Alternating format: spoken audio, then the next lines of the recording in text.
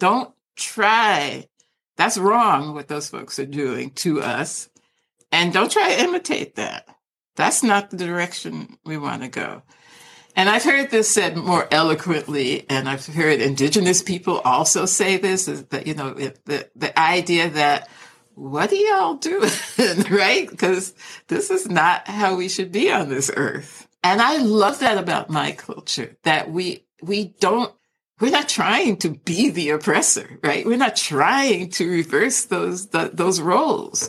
We're trying to say, would y'all get your stuff together, act like decent human beings so that we can move forward, right?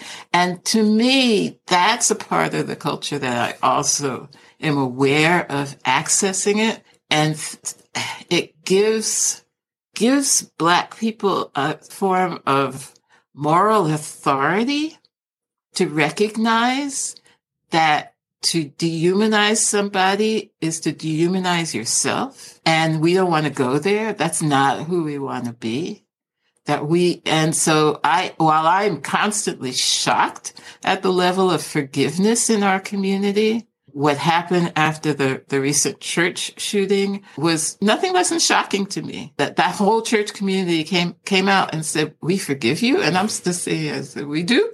Right? Okay. And I didn't feel forgiveness, but I understand what's under that is we will not pull ourselves down as a community by giving ugliness to something ugly that's being given to us.